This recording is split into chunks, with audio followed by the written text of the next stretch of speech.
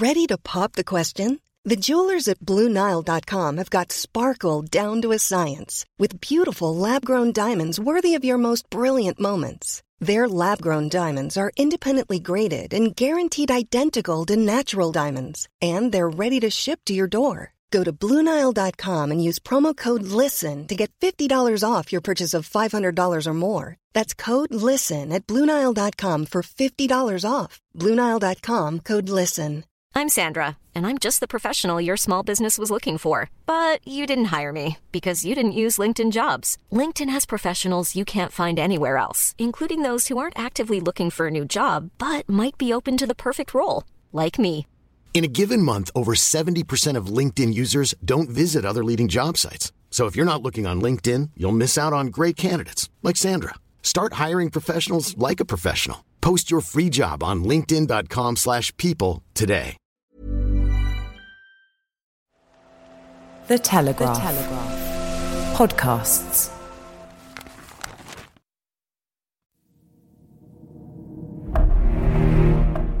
Hello and welcome to Off Script. My name is Stephen Edgington. Where does Joe Biden rank among the US presidents? I'm joined by Alvin Felzenberg, a presidential historian who has written a book ranking all of America's leaders, to discuss Biden's presidency in its historical context. Thank you, Alvin, for joining us. It's a pleasure to be with you, Steve. Thank you.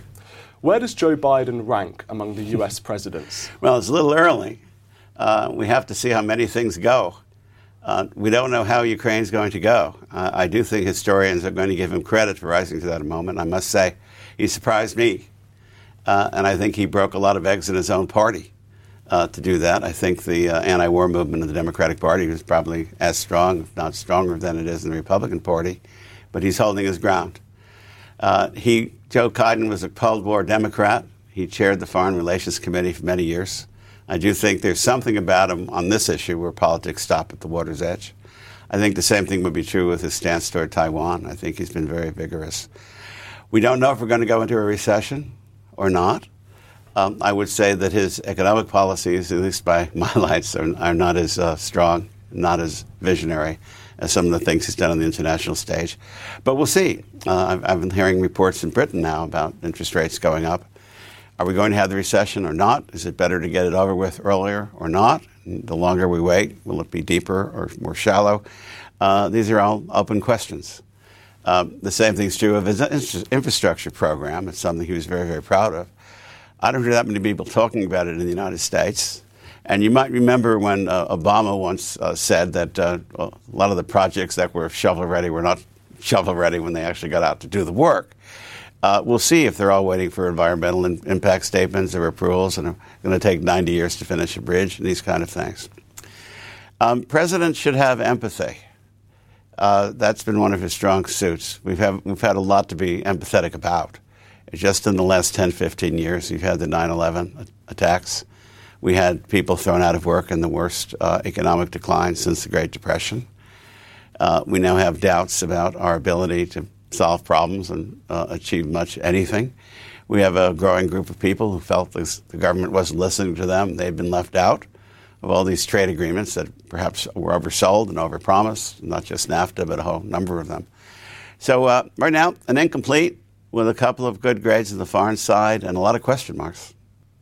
So I'm going to give you some of the darker marks of his presidency. Please, yes.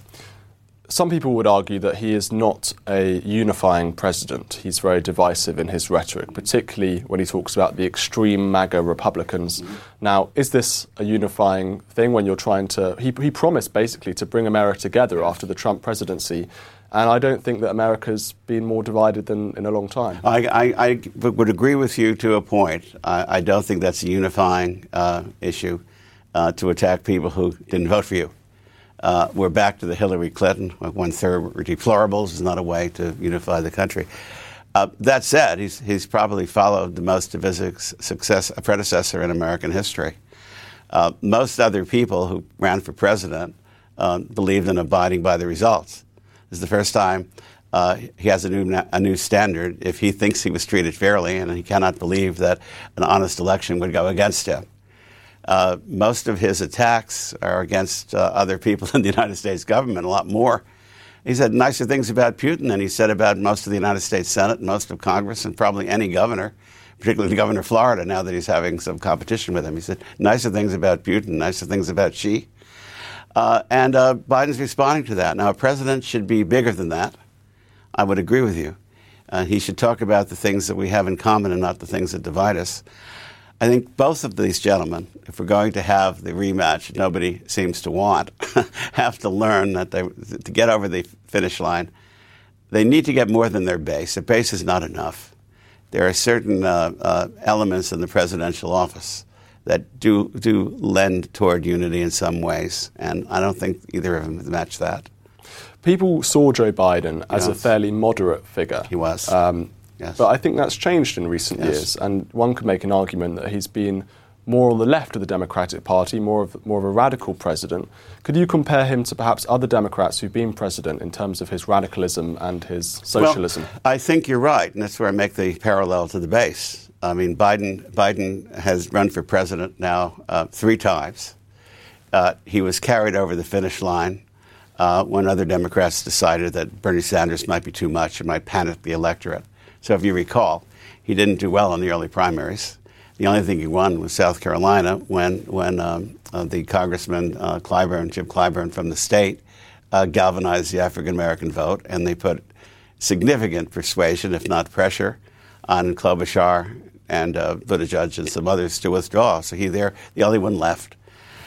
He was a moderate in the United States Senate. He was a centrist Democrat, a John F. Kennedy Cold War Democrat, with a touch of Franklin Roosevelt's and Harry Truman's appeal to organized labor. There's no question that progressives have been running the show. We see it with appointments. We see it with climate change.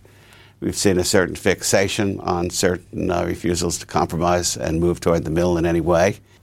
Do you think, compared to Franklin Roosevelt and other Democrat presidents, I mean, where would you put Biden if you had Roosevelt on the very left and Johnson on the left, and you sort of had the more Bill Clinton sort of on the right? Where does Joe Biden? Well, let me say one thing in defense of Franklin Roosevelt and Lyndon Johnson, something I don't always do in my book. I mean, I think they're very successful, but the times were much more liberal then. You had 25% of the country out of work in 1932. There was a tremendous sense that the international banking community had collapsed. His inaugural America Needs Action Now, he won 4 landslides. And in those days, the center of the Democratic Party, maybe because of Franklin Roosevelt, maybe because of the Depression, was a lot more left than it is now. Lyndon Johnson, yes, he gave us more entitlements than any president since Franklin Roosevelt. He upped spending in every area. He also tried to finish the work of the civil rights movement, or at least what I call the work of the Civil War. We ended the Civil War, and we never really extended to African Americans the full promise of America. When Mrs. Thatcher stepped down from her leadership post as Prime Minister, she came to the United States. She gave a remarkable speech to the Heritage Foundation. She said that you Americans don't realize the gift you've given the world. You're the only country that I can identify that was founded around an idea, that all people are equal in the eyes of each other, in the eyes of God, and in the eyes of the law. You know how radical that was? We're all the products of conquest and heritage and history. And she said, you freed people you didn't intend to. She said, you know how many people were voting in 1789 or 1776 when you started all this ruckus about taxes and voting and taxation without representation? How many people in Britain were voting? They did because of you. They waited until 1832. Well, in the case of Lyndon Johnson, they waited a very long time. We told the world about equality. Lyndon Johnson did it. But I would point out to you that he passed it with very wide majorities. I mean, there were 36 Republican senators at that time in a House and a Senate of 100. And he got 29 out of 36. I mean, there was very little division about this. He passed these controversial, in Medicare, same thing. These, what we now say were controversial bills, huge margins. What Joe Biden is talking about now is trying to cherry pick off 3 Republican congressmen, if you can find them, from the Republican conference, and just pass it by 1, 2, 3 votes. That's not the way Johnson ran it. That's not the way Roosevelt ran it. There is a center. Every political scientist I know say the American people are not as divided as their leaders, who are now scheming to keep them divided to be the first past the post. And I think a good reading of American history might convince the White House to try another route, another strategy. Historically, presidents have been more friendly, as you say, to their rivals. And you could go back to the early republic where you have, genuine relationships between the leaders of the two different parties. Now, I can't imagine Donald Trump and Joe Biden getting together and having a coffee or a dinner or a lunch or something and much good coming from it. So do you think that just more generally American politics has become more divided, and how much can we blame Joe Biden on that? Well, I would remind you the early days were also pretty rambunctious. We did have a duel. I mean, we know how the musical Hamilton really ended, and we know some of the schemes and blackmail and other attempts that Jefferson and Hamilton tried to do to destroy each other. But 1940 was a very divisive election. No president ran for a third term before.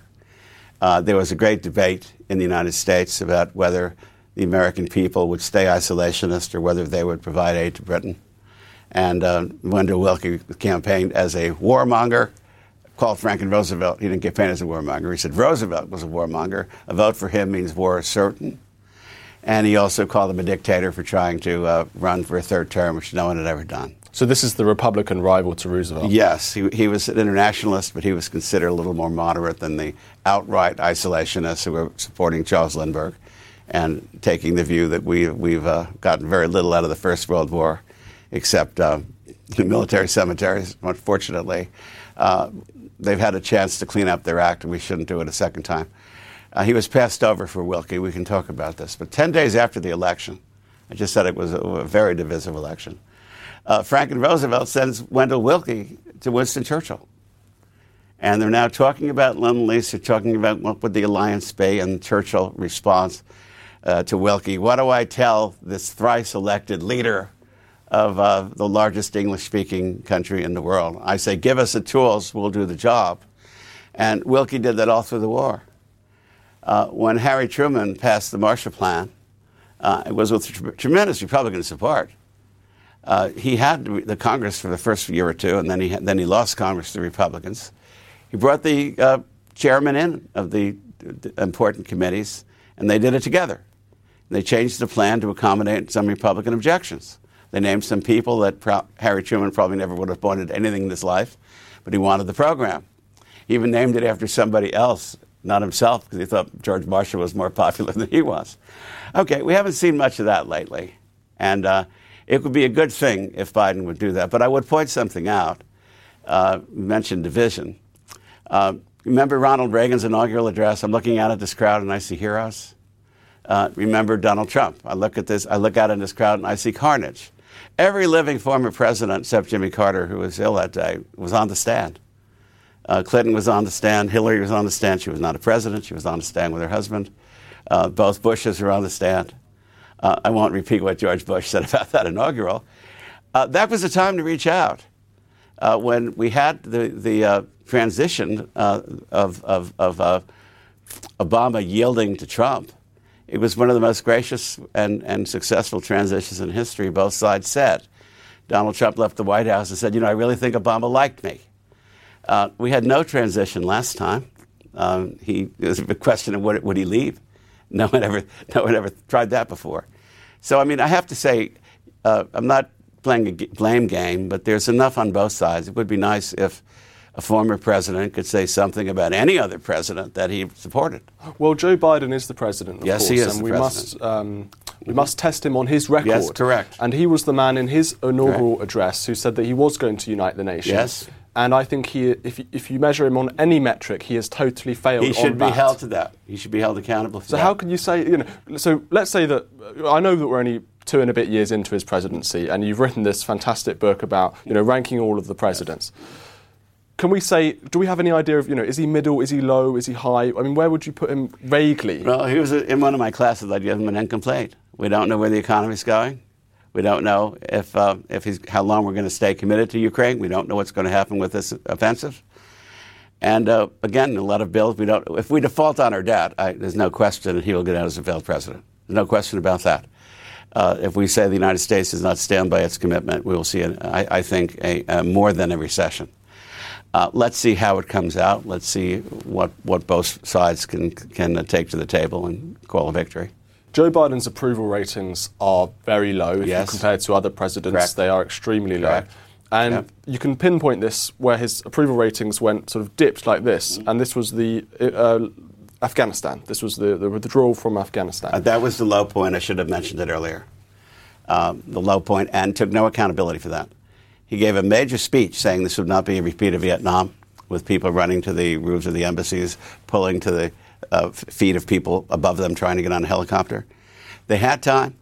They picked the day of the withdrawal. I don't think it convinced many people to say that it was the date Trump picked. I don't think that was very helpful.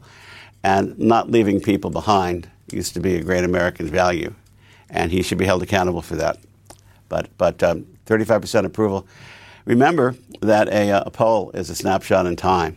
We don't know what people are going to think if these other things I talked about are worked out in a very positive way. We don't know who he's going to run against. I think we know. It's not clear yet. Being a front runner is a very bad position that somebody should go into 6 months or a year before the convention. Ask George Romney that. Ask Jeb Bush that. There are so many people in history, the front runner just sort of never made it. And sometimes you want somebody else to be the surprise candidate. And if somebody else were the front runner and Trump did have come back, we'd have a different situation. So we'll see.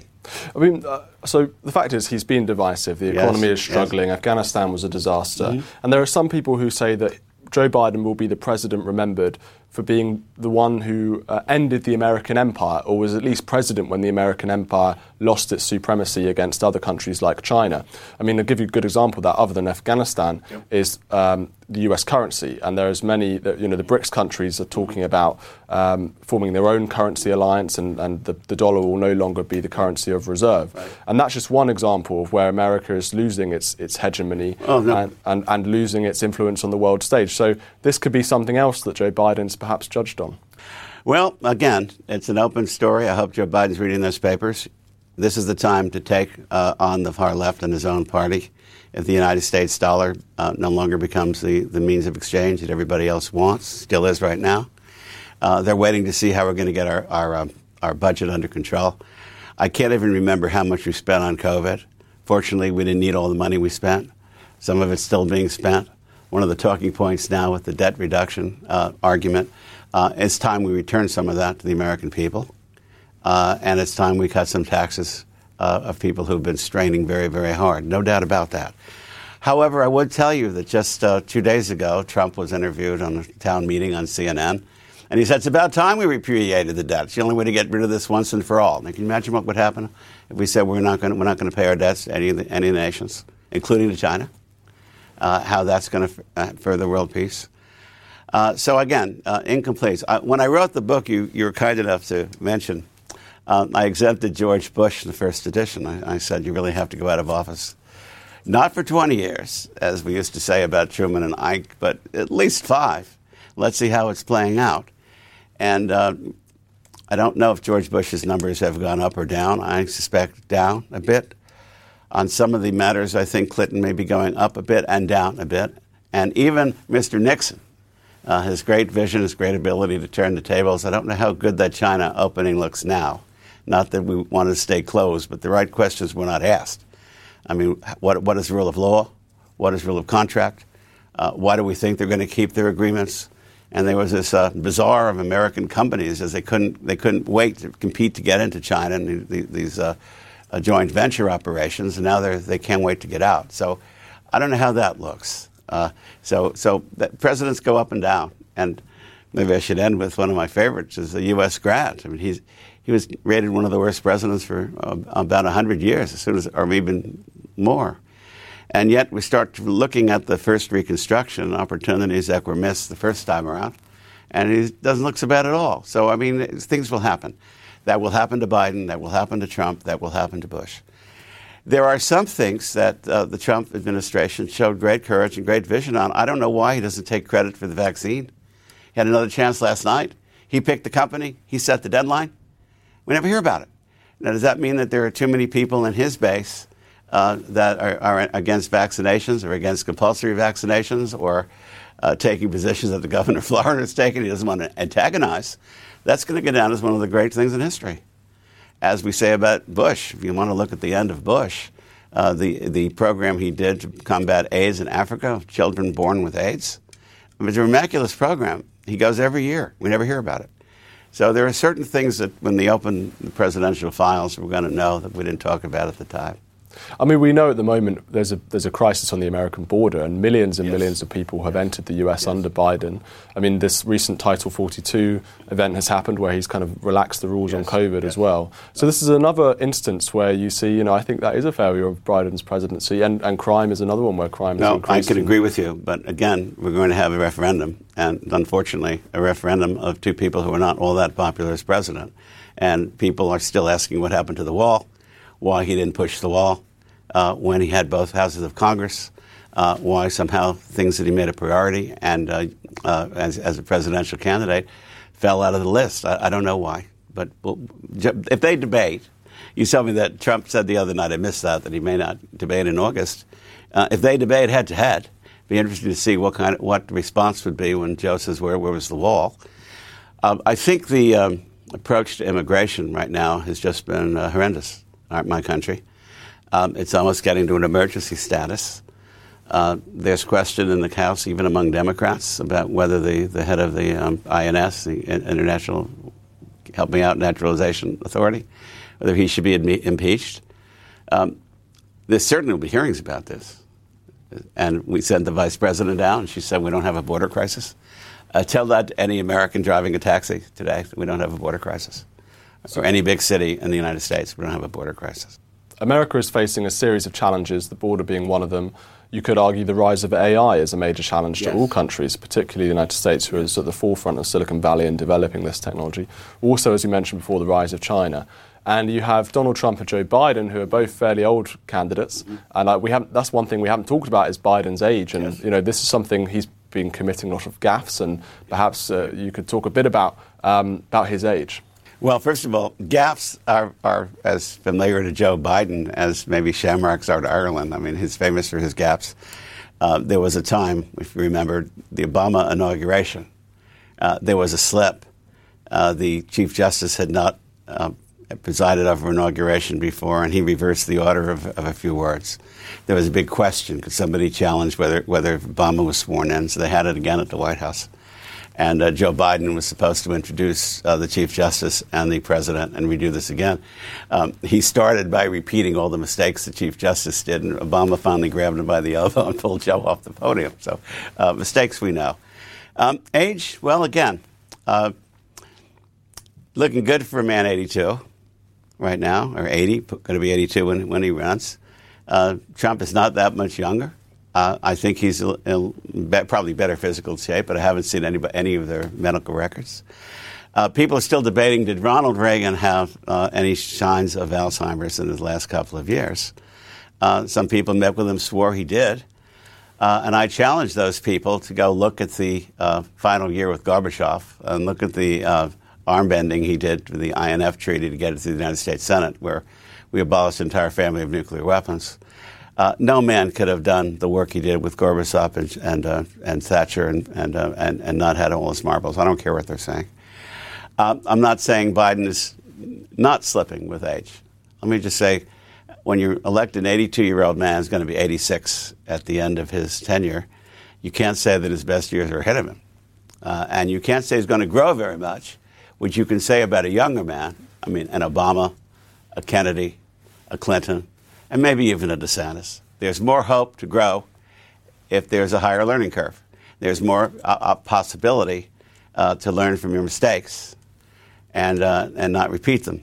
And that's something I would worry about with both of them. Are we getting anything new with Trump, or is it going to be 4 years of retribution and payback time? Well, sometimes people are tired of payback time, and the question will be, what are you doing for us? Yes, we support you. We sympathize with you. You have a great set of grievances. You've been picked on. You've been ganged up. Okay, but what about us? What do we get in the 4 years? We've stuck steady with you. And maybe it's time to get your ideas on the table and get another candidate to sell them. I don't know. That's why we have primary elections. That's why we have debates, and that's why we have elections. Now, Joe Biden, he is so old that he was in the Senate in the 1970s. Yes, I think that's when the one job he's ever had, really, the one full-time job he's had. He's elected in 1972. And there's this famous quote that can be attributed to Napoleon. You can judge a man on what happened when he was 20 in the world. Yes. And yes. Can we apply that to Joe Biden? I mean, does the legacy of his kind of early adulthood impact his current decisions? Well, I've heard him speak on this at a town meeting in South Carolina when he failed to get the nomination against Obama and other candidates running. He's talking about the world when he was 20. John Kennedy was in the White House. He said, why do I run for president? Because a young president asked me to do something. A young president asked me to serve. A young president asked me to make things better. A young president managed the Cold War with great panache, averted nuclear war, educated more children, created what we now know as the civil rights response of the president. John Kennedy was the first president to call civil rights a moral issue. That was the world when Joe Biden was growing up.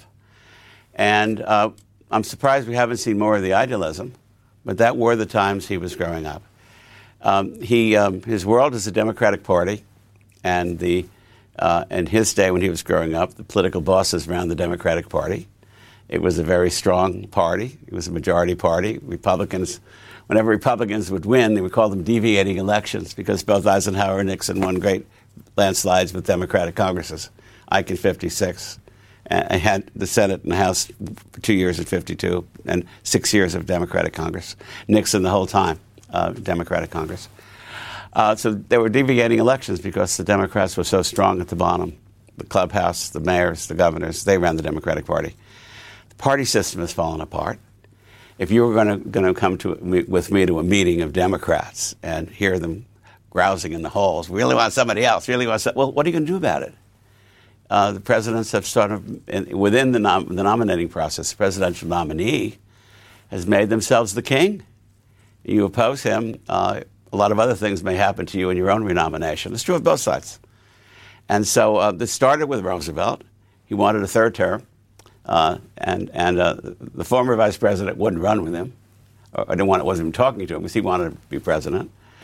And the man who he picked in 1940 was too radical for the bosses. They had a meeting with Franklin Roosevelt, and they said, quote, that will remind you of your question about Biden.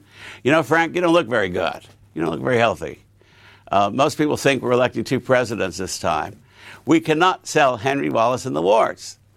He's too pro-Stalin. Yeah, I know we're allies of convenience, but he's too pro-Stalin. We have Ukrainians in the state of Illinois, in the city of Chicago. We have Poles. We have other people he's massacred. We cannot deliver Illinois for you. They forced him in the middle of a war to drop a vice president in that way, and he picked Harry Truman, who was no problem, as it turned out, in the Cold War, and was the first one to strand Hall. Well, I don't think we can do that. Even Biden's staff is leaking certain things about the vice president, and yet whatever Joe says goes because he doesn't want to set some rumbling effects in the party. We strengthen the parties. This is one thing I admire so much about your country. Yes, you've had strong prime ministers, but even Mrs. Thatcher, I thought it was a tragedy and a disgrace that she was brought to heel by her own party, that she led to victory 3 times, but still they had the ultimate say over who would be their leader. And right now we have the primary system. 13% of registered Republicans, registered Democrats vote in the primary in their states. New Hampshire's a good place to watch. Maybe it'll be a little higher this year. Who knows? Of that 13%, I would say a majority of them are the fringe groups of both sides. They're the base, progressive base, and they're whatever Biden wants to call Trump's base. And they wonder why people are turned off, and wonder why the political scientists say that the public is not as polarized as the parties, as the leaders are. I would like to make that change. If God came down and said, give me one change, I would strengthen the parties at the expense of the presidential candidate and rebuild the institution that wants great political parties. So do you think historically Joe Biden basically would have had no chance of becoming the Democratic candidate for president? Historically? Well, we have the record. We have, in 1988, he ran for president against the fellow named Michael Dukakis. You might remember Michael Dukakis. Nobody does, really. George Bush, the first, buried him in one of the largest landslides we've had. Well, Biden in the primary gave a speech that was basically lifted from Neil Kinnock, who was running against Thatcher. I don't know why that was the role model, because Neil Kinnock lost one of the largest margins in British history. And he actually, without changing the script, and he was not 80 years old then, without changing the script, he reads that, I used to get up every morning with my father and go into the mines. Maybe he kept the line, too, about in Wales. I don't know. So he had a chance at that point, and he was passed over. He was one of the last ones standing the year Obama ran, and when it was clear that Obama was going to emerge. And I guess they polled this. Axelrod had focus groups work. Axelrod was Biden's political consultant. And I suppose those polls showed that he cost less than running with anyone else. Anyone else would have been more divisive. Anyone else they probably couldn't control as much. And they picked Joe Biden because he could do no harm. Nixon once said that about a vice president: he can only hurt you, he can't help you. Looking across the street, seeing John McCain running with Sarah Palin, looked like a smart move. So yes, history has shown that he was never the Democrats' favorite. But nevertheless, they settled on him and he won. Do you think he won by default in 2020? Yes. I think that was one of the elections that more people opposed the other candidate than supported Joe Biden. I never detected a great deal of affection for him. But that was also true with Lyndon Johnson. I mean, Lyndon Johnson ran on John Kennedy's record. I praised Johnson before, but he was going to bring in the ship that this fallen captain had left us. But there was no affection for him. There was always Bobby Kennedy waiting in the wings. There were other Democrats who were younger, were looking forward to the future, give better speeches.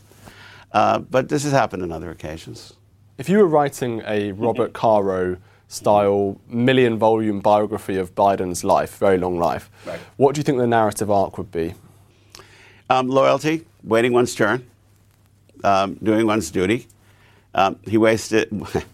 He spent a good part of his life, I said wasted, I wouldn't say that again, spent a lot of his life trying to plot his next move. And it seems like it's the next step. He was chairman of the Senate Foreign Relations Committee, an important job. He was chairman of the Judiciary Committee in the House, an important job. Vice President of the United States. I mean, it's the obvious next step. Now, maybe he would have run earlier had his son not passed away tragically. And it was an emotional trauma for the family, and maybe he couldn't focus on that. Maybe Obama saw that. He played with it a bit, and Obama made it clear he thought Hillary would be the nominee, not that he was pushing her, but he thought she, which is a way of saying, Joe, I'd rather you not do it. And that's certainly understandable. But this was his last chance, and he wasn't going to let it pass without a fight. He surprised me that he didn't galvanize more Democratic voters, that even the base that he is so enamored with now, he was not their first choice. And if I had to look back on his presidency, he spent too much time in his first 2 years negotiating with his own base and not negotiating with the Republicans. And in the end of the day, the base has no choice but to fall in line. And he just let them get too much. Who was the last great U.S. president? Ronald Reagan, without question. And runner-up would be George Herbert Walker Bush. But there's no question Ronald Reagan was our last great president. He had the vision to see around corners. Other people would ask, the realpolitik approach of the Nixon years was balance of power. We negotiate for the sake of negotiating. Sometimes we're up, sometimes they're up. But in the end, peace is preserved, balance of power. Reagan could say, this is an evil empire. Can we conceive a world without it? And how do we get there? And he was hearing stories about shortages on the shelves and intelligence reports never reporting to him exactly how much they were spending on defense, a lot higher than we thought. And the more they spent on defense, the more cracks emerged in the civil society of Russia. That's why the shortages. And he realized that rhetoric mattered. He was overjoyed when he found out that his comments about evil empire made it into the Gulag. And his comment was, as I always said, the world wouldn't end if an American president told the truth about the Soviet Union. He had constancy, he had commitment, he had character. He understood the importance of compromise with the Democrats when it was necessary. We never had these discussions about are we going to default on our debt, and Ronald Reagan was president. He knew that much. And they came together. They came together on entitlement reform. It's the last time we really tackled Social Security, when he sat down with Tip O'Neill and they solved it for a generation. They could do it again if there's a willingness to do it. I'm Sandra, and I'm just the professional your small business was looking for. But you didn't hire me because you didn't use LinkedIn Jobs. LinkedIn has professionals you can't find anywhere else, including those who aren't actively looking for a new job, but might be open to the perfect role, like me. In a given month, over 70% of LinkedIn users don't visit other leading job sites. So if you're not looking on LinkedIn, you'll miss out on great candidates like Sandra. Start hiring professionals like a professional. Post your free job on linkedin.com/people today. And he left an incredible legacy. There's a book I just reviewed by a professor at the University of Texas named William M. Bowden, and talked about how he did it. And I was quite impressed at how he worked with allies. He calls allies, Professor M. Bowden, multipliers. And sometimes you don't do it yourself. Sometimes you let Thatcher do it. Remember when Thatcher said that she could do business with Gorbachev? Well, let's try it out. Come brief me next week. I'm going to see him in 2 months. Let's see what you found. Same thing with Japan. Reagan understood the importance of Nixon's China opening, but was guarded of the euphoria that came from it. And he said, here's a nation. This is a man that never had any foreign policy experience, never worked for another president. He said, here's a country that opens toward the West and closes toward the West. They have periods of capitalism. They have periods of cultural revolution, often at the same time. We're going to hitch our wagon to a democracy in Asia that's going to lead the way to the future. It's going to put pressure on Korea to become a democracy, and eventually Taiwan becomes a democracy. And they've got this defense belt from Korea, Philippines, Japan, further south of Australia and New Zealand. We're already there. Now, because of that thinking, we have the capacity at least to make it harder for China to take Taiwan. Not impossible, harder. It's going to cost. And these nations are in some ways acting the way NATO has now responded toward Ukraine. He left Joe Biden something to work with if he's willing to grab it. That's vision, and that's seeing ahead. And that's what I would say about the last, great president. Now, Clinton obviously was the one who let China into the WTO, yes, which I think yes, has had interesting yes, rather terrible consequences. Yes. Can Joe Biden be a great president? He has the ability to, if you listen to this program. If he listens to Alvin Felzenberg. No, he listens to you. Steve, remember the name Steve Eddington? You had some very good questions.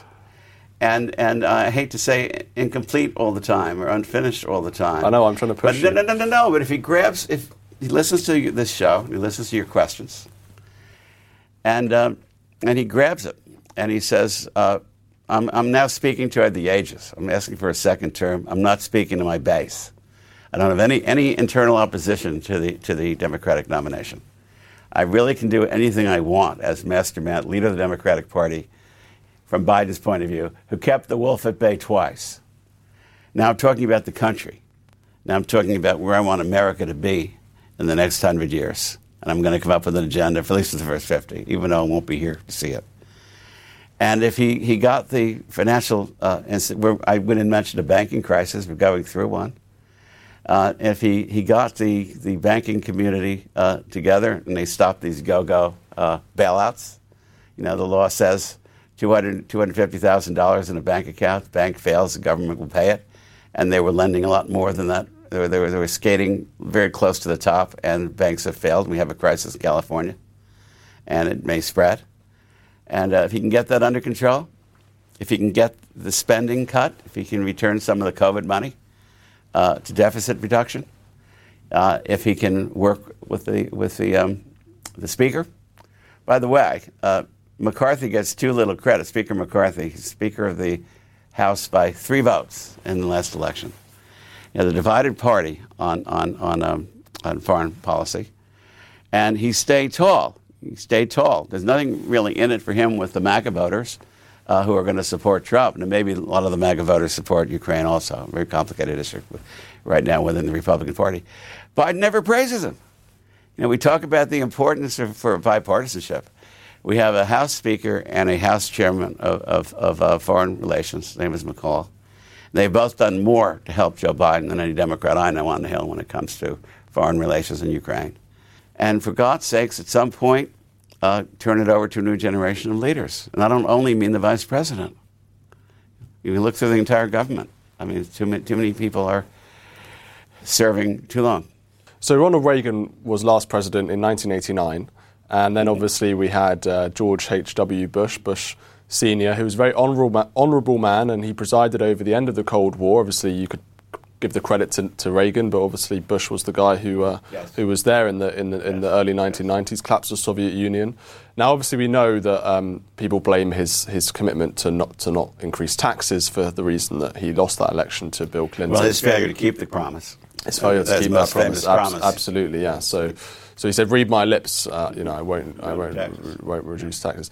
I won't increase taxes." Yeah. So very honourable man, and then you can compare him to Bill Clinton, and perhaps there's a very stark sort of contrast in personalities. Do you think that Bill Clinton was really the beginning of the decline of the American stock in terms of presidents? I don't know. I mean, remember Bosnia and Kosovo? Remember the last time we had war crimes? And remember what happened to Mr. Milosevic and some of his henchmen? The United States said, we're going to lead the world with NATO, with our allies in the UK and other places. This will not stand. Serbia attacked no NATO country. The first time in NATO's history that they went together against a nation that did not offend anyone. They were on our side in World War II. But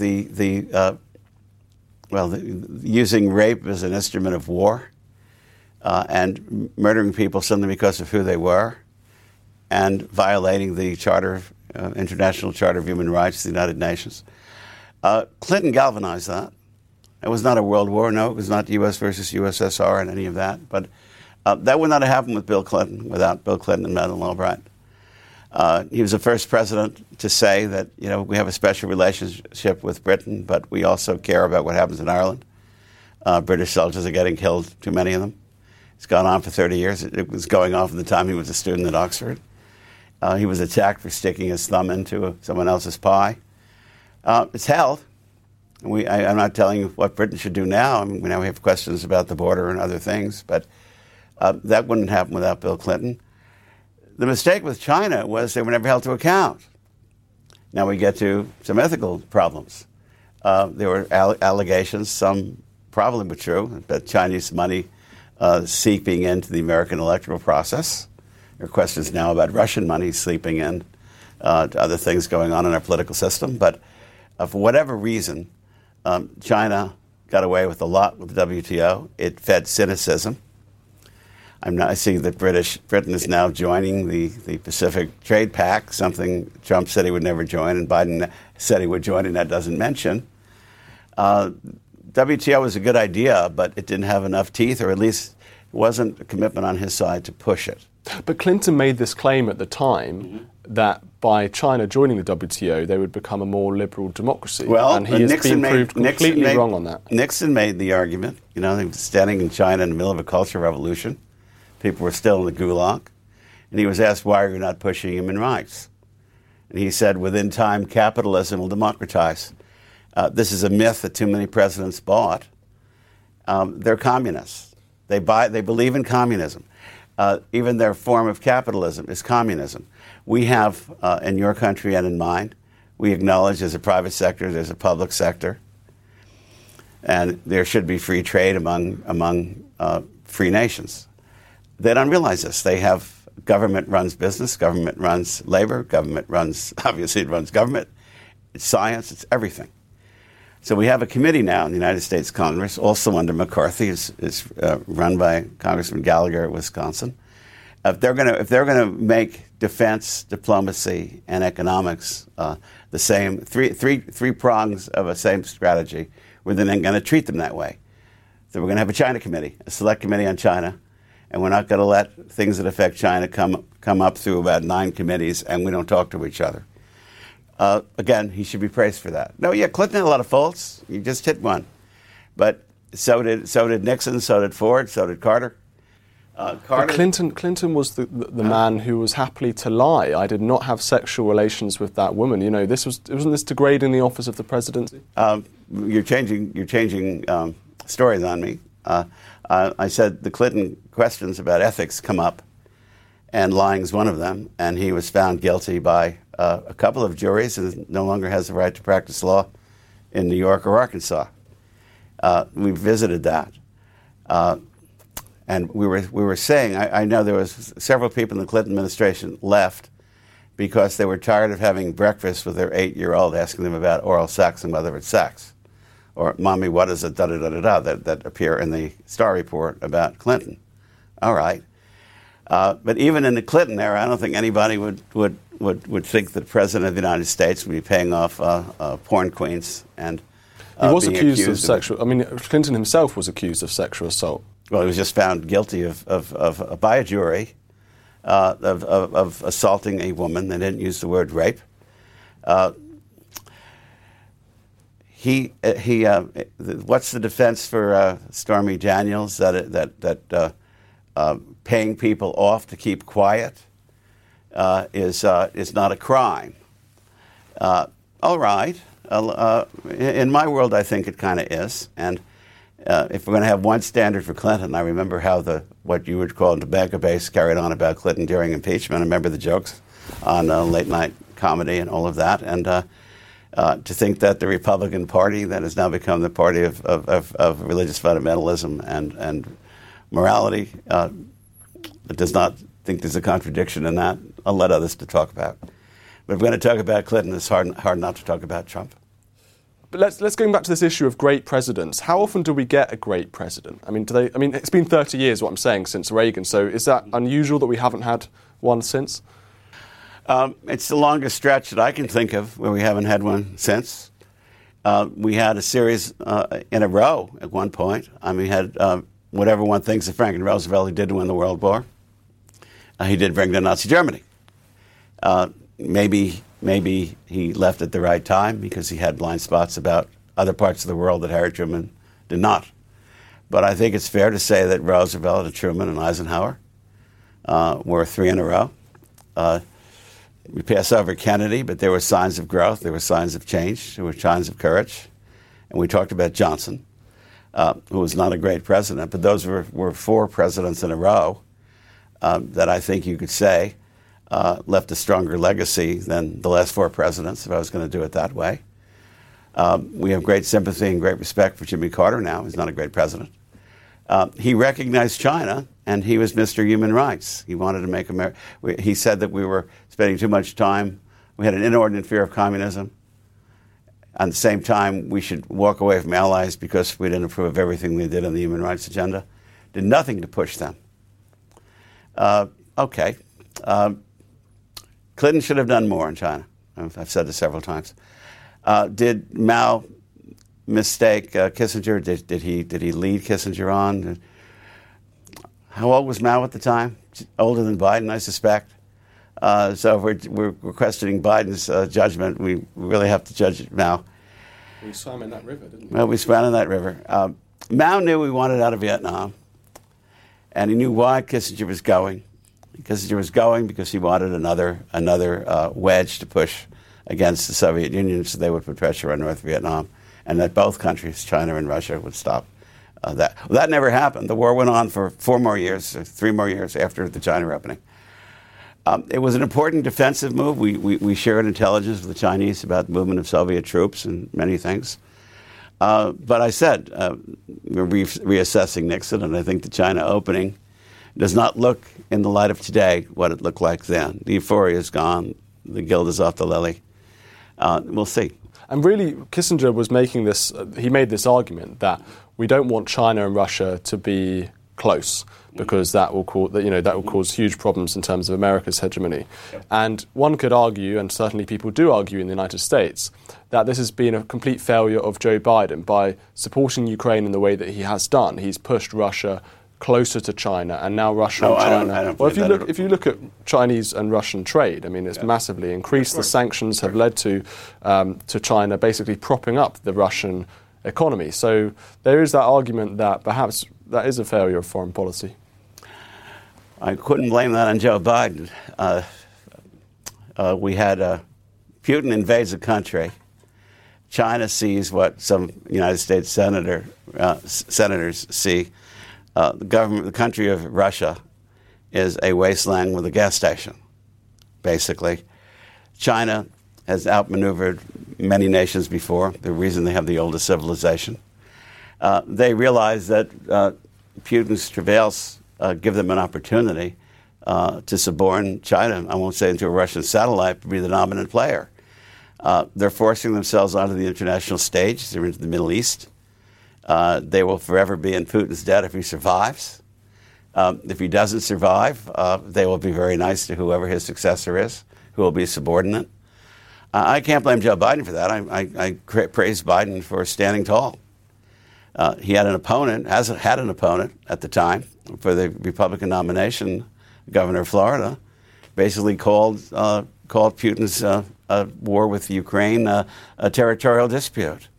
We can tell that to the Ukrainians, tell that to Americans of Ukrainian descent, tell that to any nation that saw a totalitarian country sweep Europe before.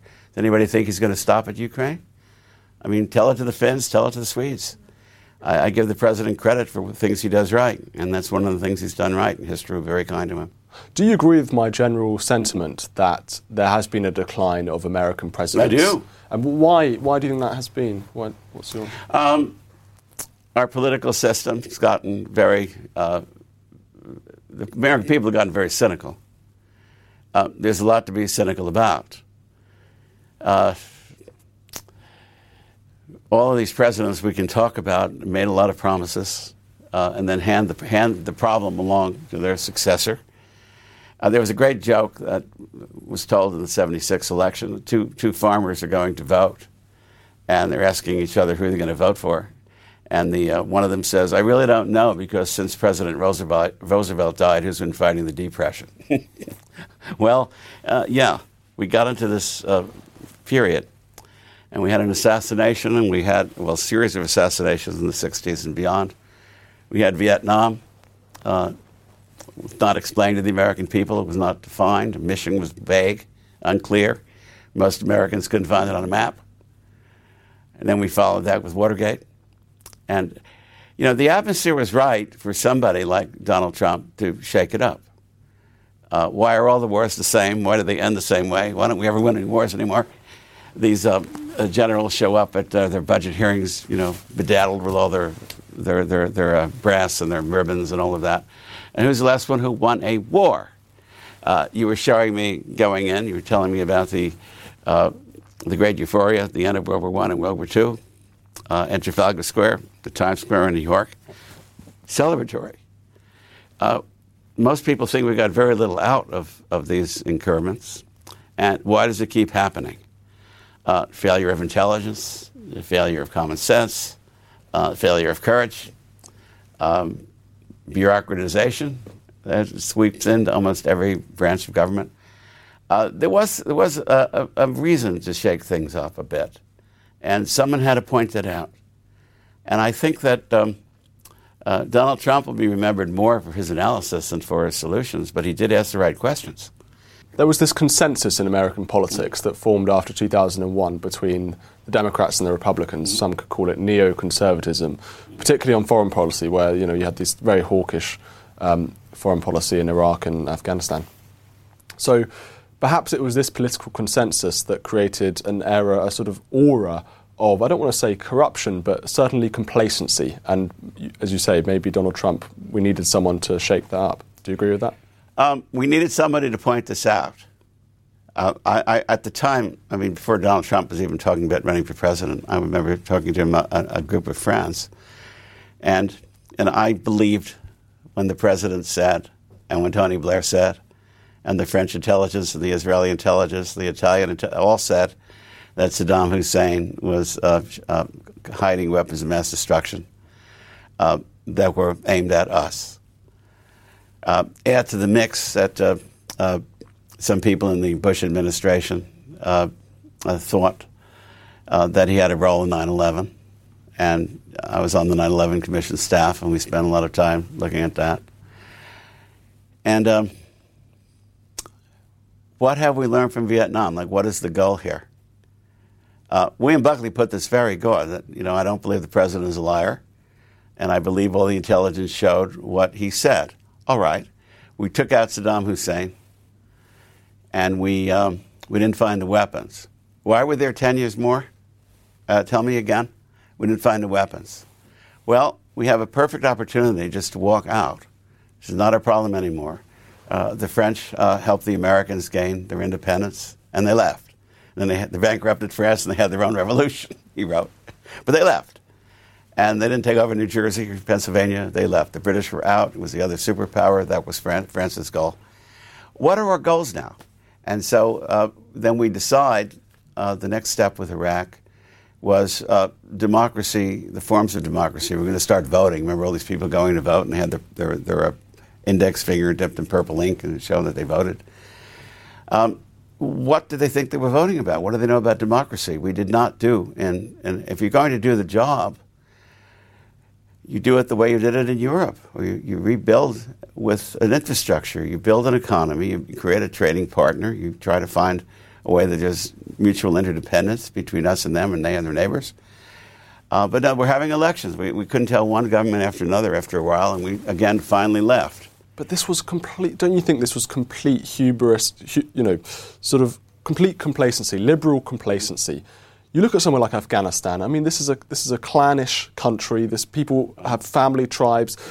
There's no history of democracy whatsoever in Afghanistan. I quite agree with you. We're completely but there we had a reason.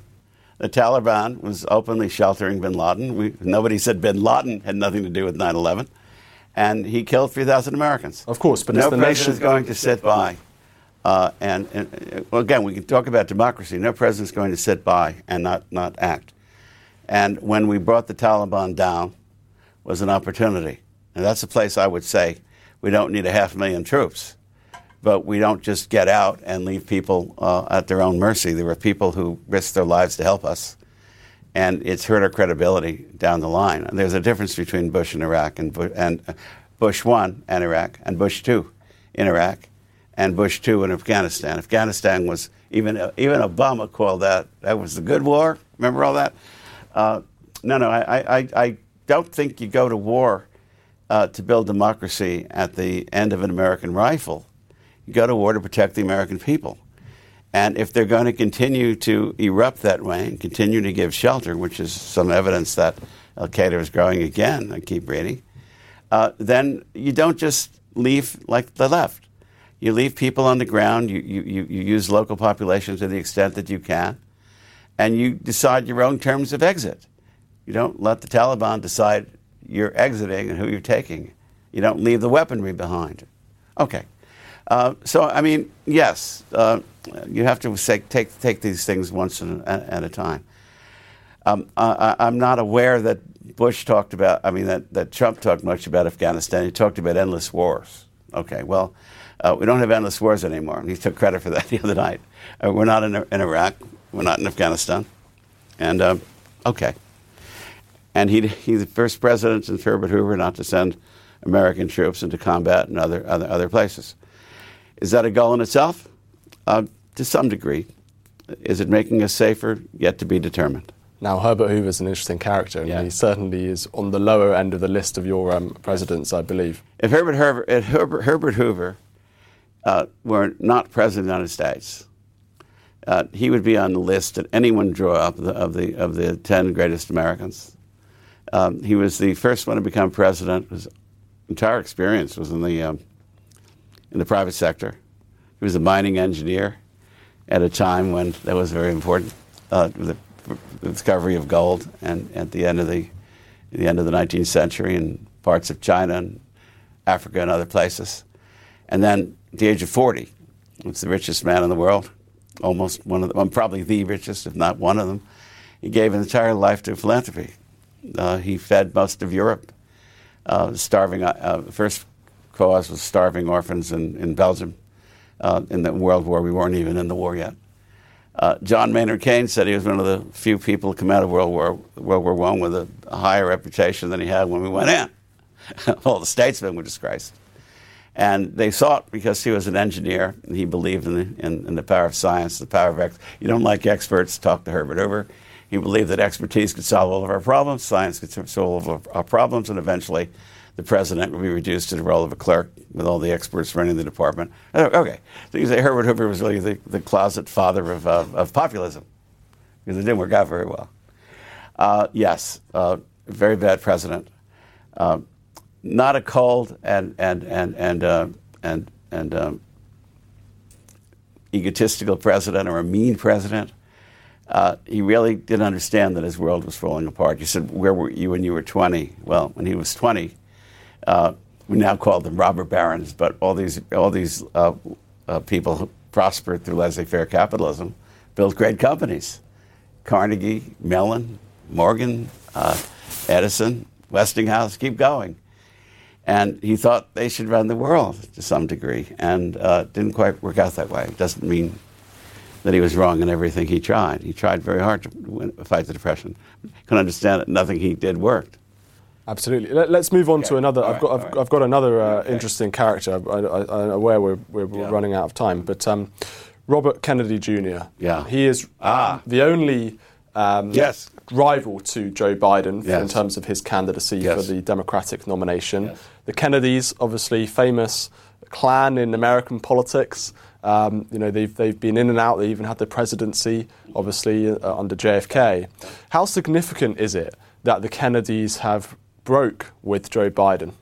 Well, I think it's very cynical. Well, I'll go back a bit. Sorry about the false start. It's not significant in itself. The Kennedy family has been called a clan more than a family, and they're famous for their loyalty. Almost all the family is supporting Joe Biden in that particular contest. Robert Kennedy Jr. is an anti-vaxxer. A lot of people think that he should have run in the Republican primary, where there are more votes in it than in the Democratic primary. All right. He has a magic name. With that name, I don't know, his name recognition is very, very high. However, when your mother writes a letter at the age of 90-something, whatever she is, people ask me about COVID. I tell them millions of Americans, and God knows how many in the world have died from it. Should you take the vaccine or not? I urge you all to talk to your private physician, family physician, and not listen to my son. And I speak for the rest of my family, or most of my family. When President Kennedy's daughter, Caroline, is now ambassador from the United States to Australia. Ted Kennedy's widow, Vicky, is now ambassador, I believe, to Austria. I always forget the country. And Joe Kennedy Jr., his son, Bobby Jr.'s nephew, is Biden's troubleshooter for Ireland. You see, there's more than a divided family. You have Bobby running on his own. But he's known. And his father is known for shaking up the Democratic primary at a time when Lyndon Johnson was Louis XIV. Le parti, c'est moi. L'estat, c'est moi. Can you just talk a little bit about what happened there, where Johnson was kicked out? I'll tell you. Robert Caro, you asked me about. All right. Famous biographer. Famous biographer of Robert Moses, called The Power Broker, but Lyndon Johnson, who even wielded more power. He has a multi-volume book about how Johnson became this master of the Senate and eventually the presidency. And I talked to you about the party Joe Biden knew was boss-back party. Lyndon Johnson had such power on everyone. They were afraid of him. He rewarded people very, very generously, and he punished with with the vengeance of Robespierre. And his domestic policies are very good. We talked about them earlier. Vietnam became this cancer growing on the presidency. I'm quoting John Dean in another parallel of Watergate. hundreds of young men a week. And the Pentagon convinced the press to start the body counts. So as long as the week is ending and they killed 400 of ours and we killed 15,000 of theirs, we're winning. Okay? Someone was calculated it and said we annihilated the population of North Vietnam like 20 times, if that's true. Finally, Gene McCarthy said, well, I can't get anything done. I can't get any of you to have serious votes and cut off the money to the war. I certainly can't get you to impeach him or to call him to question. They did have a series of hearings with the Senate Foreign Relations Committee, but all they did was weaken support for the war. It enabled them to stop it. So he said, quote, we're just going to have to take it to the country. Gene McCarthy never thought he would be president. Nobody thought he should be president. I'm not even sure Mrs. McCarthy thought that at the time. But he was a gallant soldier.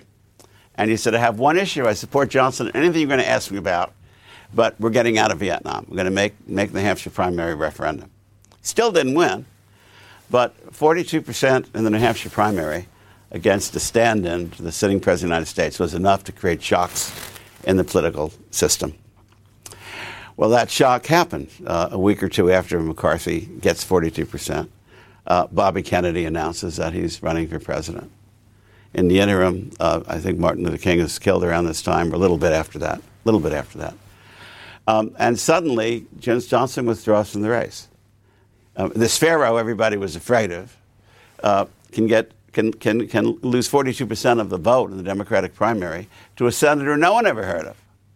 And he was packing up his bags and leaving. Well, if Bobby Jr. Becomes an instrument not for anti-vax, which is what he's running on. His dad ran against the war, but he's running on anti-vax. I'm not so sure there's that big a constituency of the Democratic Party. But if he says, I want this to be a protest vote, I'm asking all Democrats who are tired of our choices to vote for me. Whether I'm going to get nominated or not, I can open up the door. If he's a subtle candidate, which I doubt he'll be, and moves away from only that issue, but appeals to things that the Democratic Party has always stood for, other candidates could get into the race, thinking that someone's going to beat Joe in the end. Why can't it be me?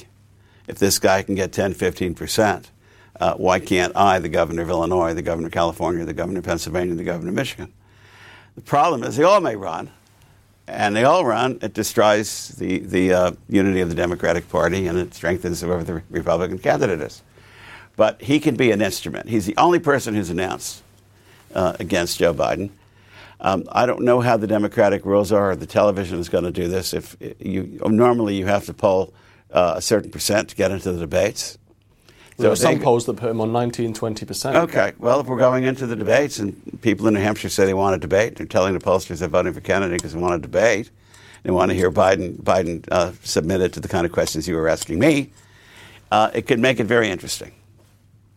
He's a very interesting candidate in that regard. I don't think he has any possibility of being president. I think he's running on some very dangerous issues. I want to end the interview with one final question, and I hope viewers, I haven't teased them too much with this because we've talked about your book, so the leaders that we deserve and a few we don't. And this is where, again, you rank all of the presidents.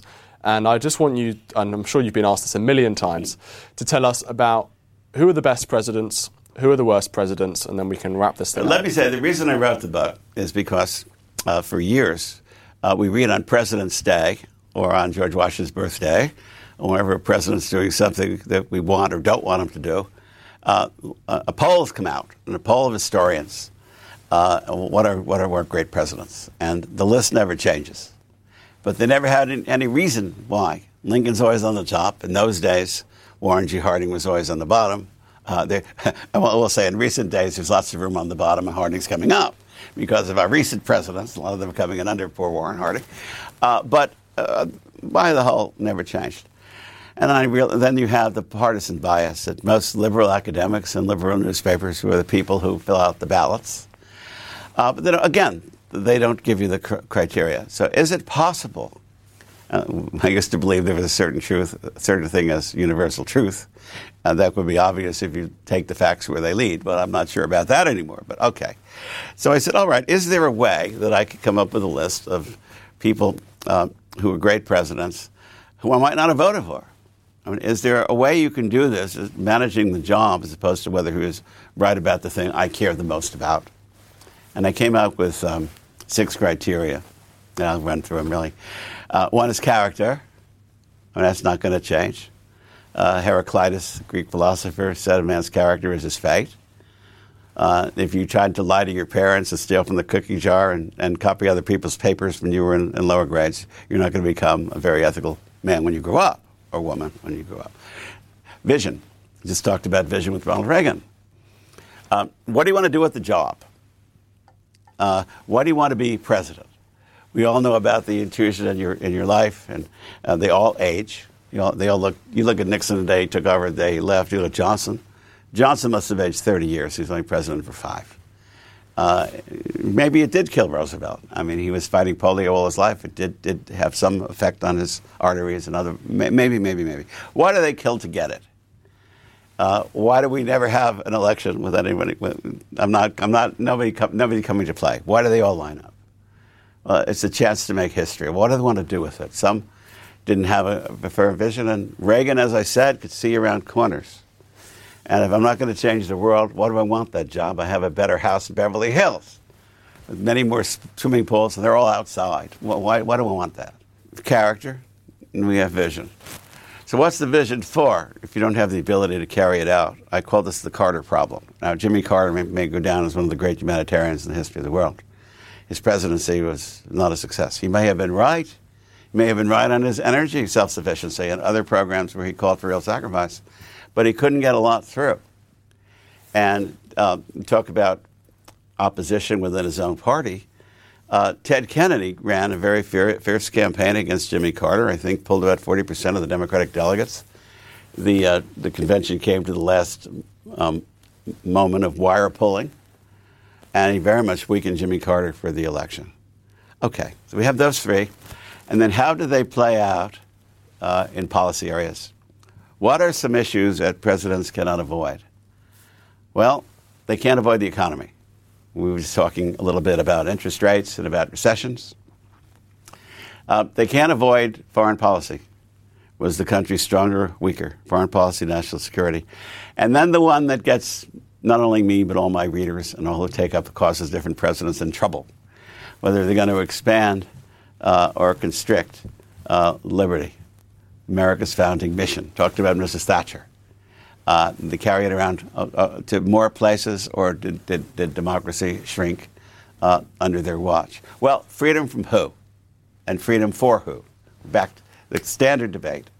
So Abraham Lincoln believed that black people should be free and they should all live what Mrs. Thatcher called the great American dream, and what have you. Jefferson Davis thought Lincoln's opponent was the head of the Confederate States that had left the Union, that they were fighting for the right to oppress others, or fighting for slavery. They called it freedom. Well, so by different people's lights, okay, but I think most people are on Lincoln's side and mine and yours. So, and then I gave every president a grade. I mean, I started this as a parlor game. I said, well, perfect parlor game. Perfect way to end a cocktail party or a birthday party for somebody else. Go around the room. No one can prove me right. No one can prove me wrong. Pick your president and let the shuffleboard begin. And I think it's had an impact in only one area. I've never seen the list without categories before. I introduced categories into the debate. I forced the jurors to say what kind of ballot are they filling out. And if you look at recent polls, I wrote the book. Let's see, in I think it came out in 98, maybe 2000, around there. Every C-SPAN poll, which is now expanded number of categories, every one of them, it's like a child brings home a report card. You may get a B in biology and a D in French and an A in composition. And all right, well, let's deal with it that way, and let's see where they all. And so some of the old greats have fallen from favor. Wilson, we can talk about. Jefferson, to some extent, we can talk about. Andrew Jackson, we can certainly talk about. He's been on the $20 bill for about a century, and he's now seen as the oppressor of not only African Americans, but more importantly, Native Americans. And he was a pro-slavery Union Democrat. Figured that went out some time. We British aren't fans of him. No, No, well, he did a number in the Battle of New Orleans. And, okay. He's fallen. Wilson's fallen.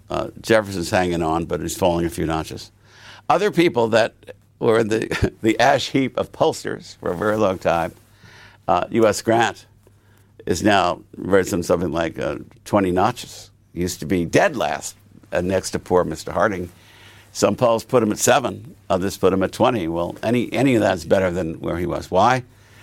Because these ratings tell us more about the evaluators than about the presidents.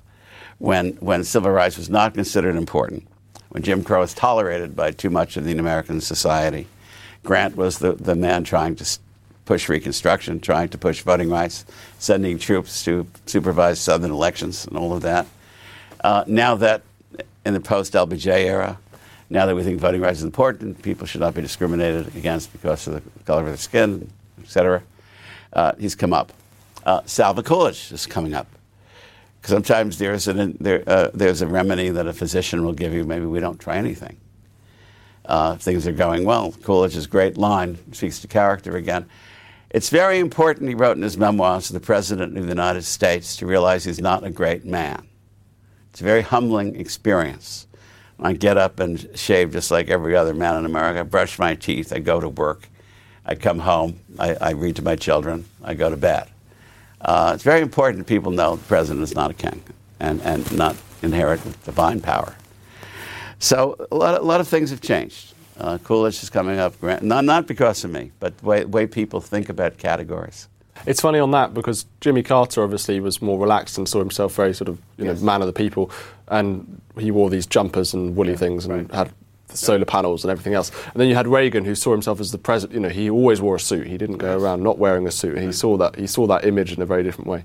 But anyway, listen, I think we should end it there because I think that there's only one way I can describe this interview, and it's really been a tour de force of American history and presidents. So thank you so much, Alvin, for joining us. I appreciate your time. Thank you, Steve.